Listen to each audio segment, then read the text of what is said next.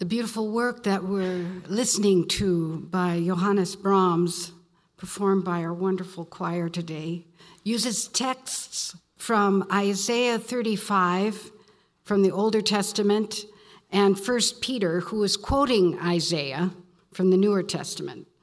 Both texts were originally written in Aramaic or Hebrew, language traditions that invite you into ways of the Spirit with poetry and word play.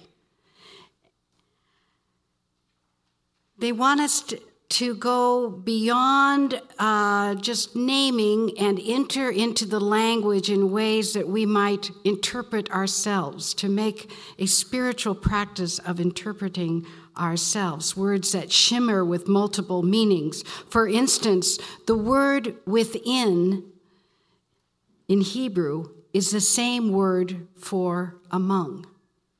Within and among are the same word. Think about that.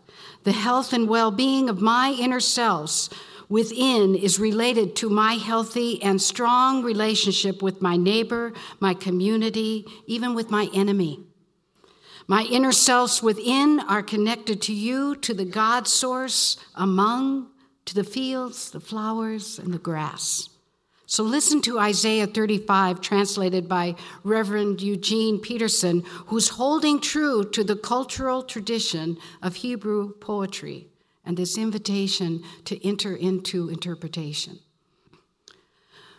Wilderness and desert will sing joyously.